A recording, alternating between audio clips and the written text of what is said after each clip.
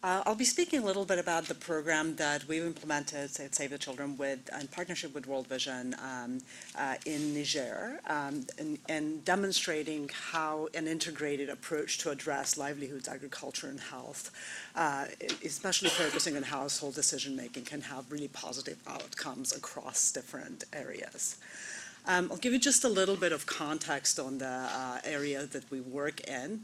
Niger ranks number 2 from the bottom on the UN Human Development Index and near the bottom on the Gender Inequality Index. It has the highest fertility rate in the world, with women of reproductive age having about 7 children each expected to have.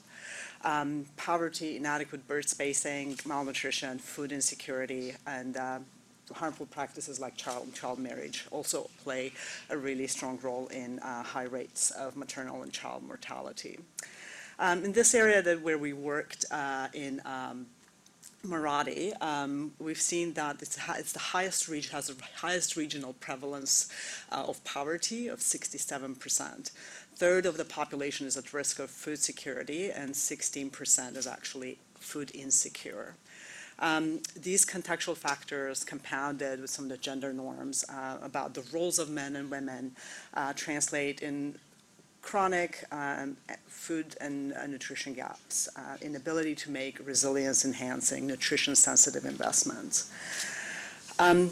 We also see that socioeconomic constraints that faced by women in this context limit their access to skills, opportunities, and information, in which limits their ability to anticipate, respond, and adapt to interrelated shocks and stresses. According to the research that we conducted, beliefs in social norms or family members' income make it really challenging for members of the household to make decisions around nutritious food for children. So, in another statistics around child marriage, which is prevalent in this particular area where we work, adolescent girls are more likely to be married and mothers by the age of 18 than to have finished primary school and know how to read, contributing to the lowest women's literacy rate in the country. So that's kind of the context against which we are working here.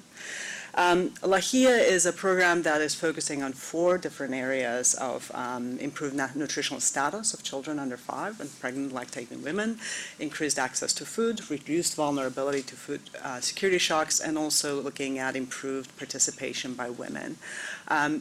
It's really anchored in understanding of investing in women's empowerment and bringing men into the dialogue as accelerators of outcomes across all of these areas of focus.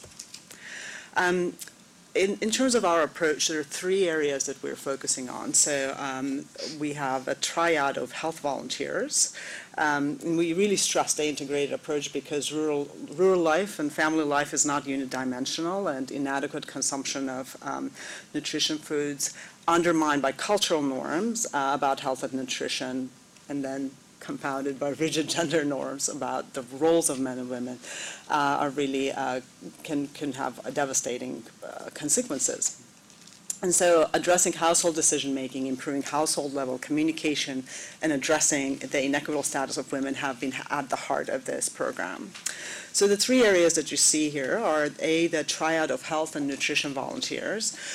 These are 3 groups that it goes beyond measuring messaging or delivering messages and investing in, but also we're helping communities and new mothers around a common goal of healthy child growth. So we have peer educators following women from pregnancy to their child's 2nd birthday to ensure access to health centers, health workers, and oversee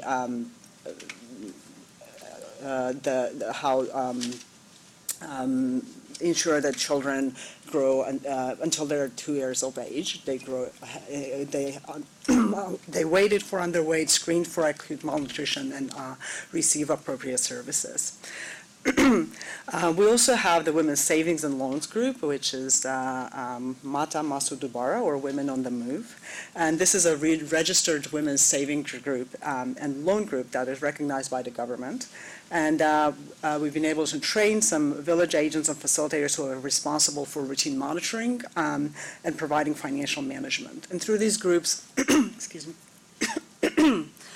through these groups, it's been possible for women to make, thank you so much, to make from women from the poorest households to make decisions about where to invest the money. And some of them went into short-term loans and that are adapted into individual needs, and to meet food, nutrition, social needs of the households, and also purchase agricultural inputs.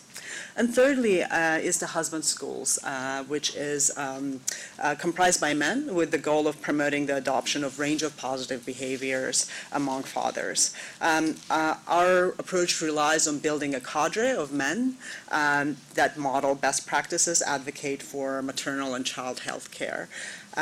Those schools are there to amplify the work of the triads and women's groups by addressing some of the underlying cultural and gender norms related to household decision-making, health seeking, and nutrition.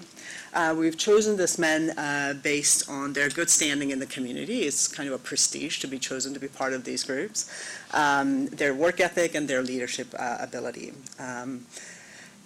Given some of the cultural and religious misgivings about household decision-making, we also include religious leaders in these groups. That's been really important. So the groups of men who then become facilitators and advocates for, sort of has amplified within their communities to become advocates for this across communities.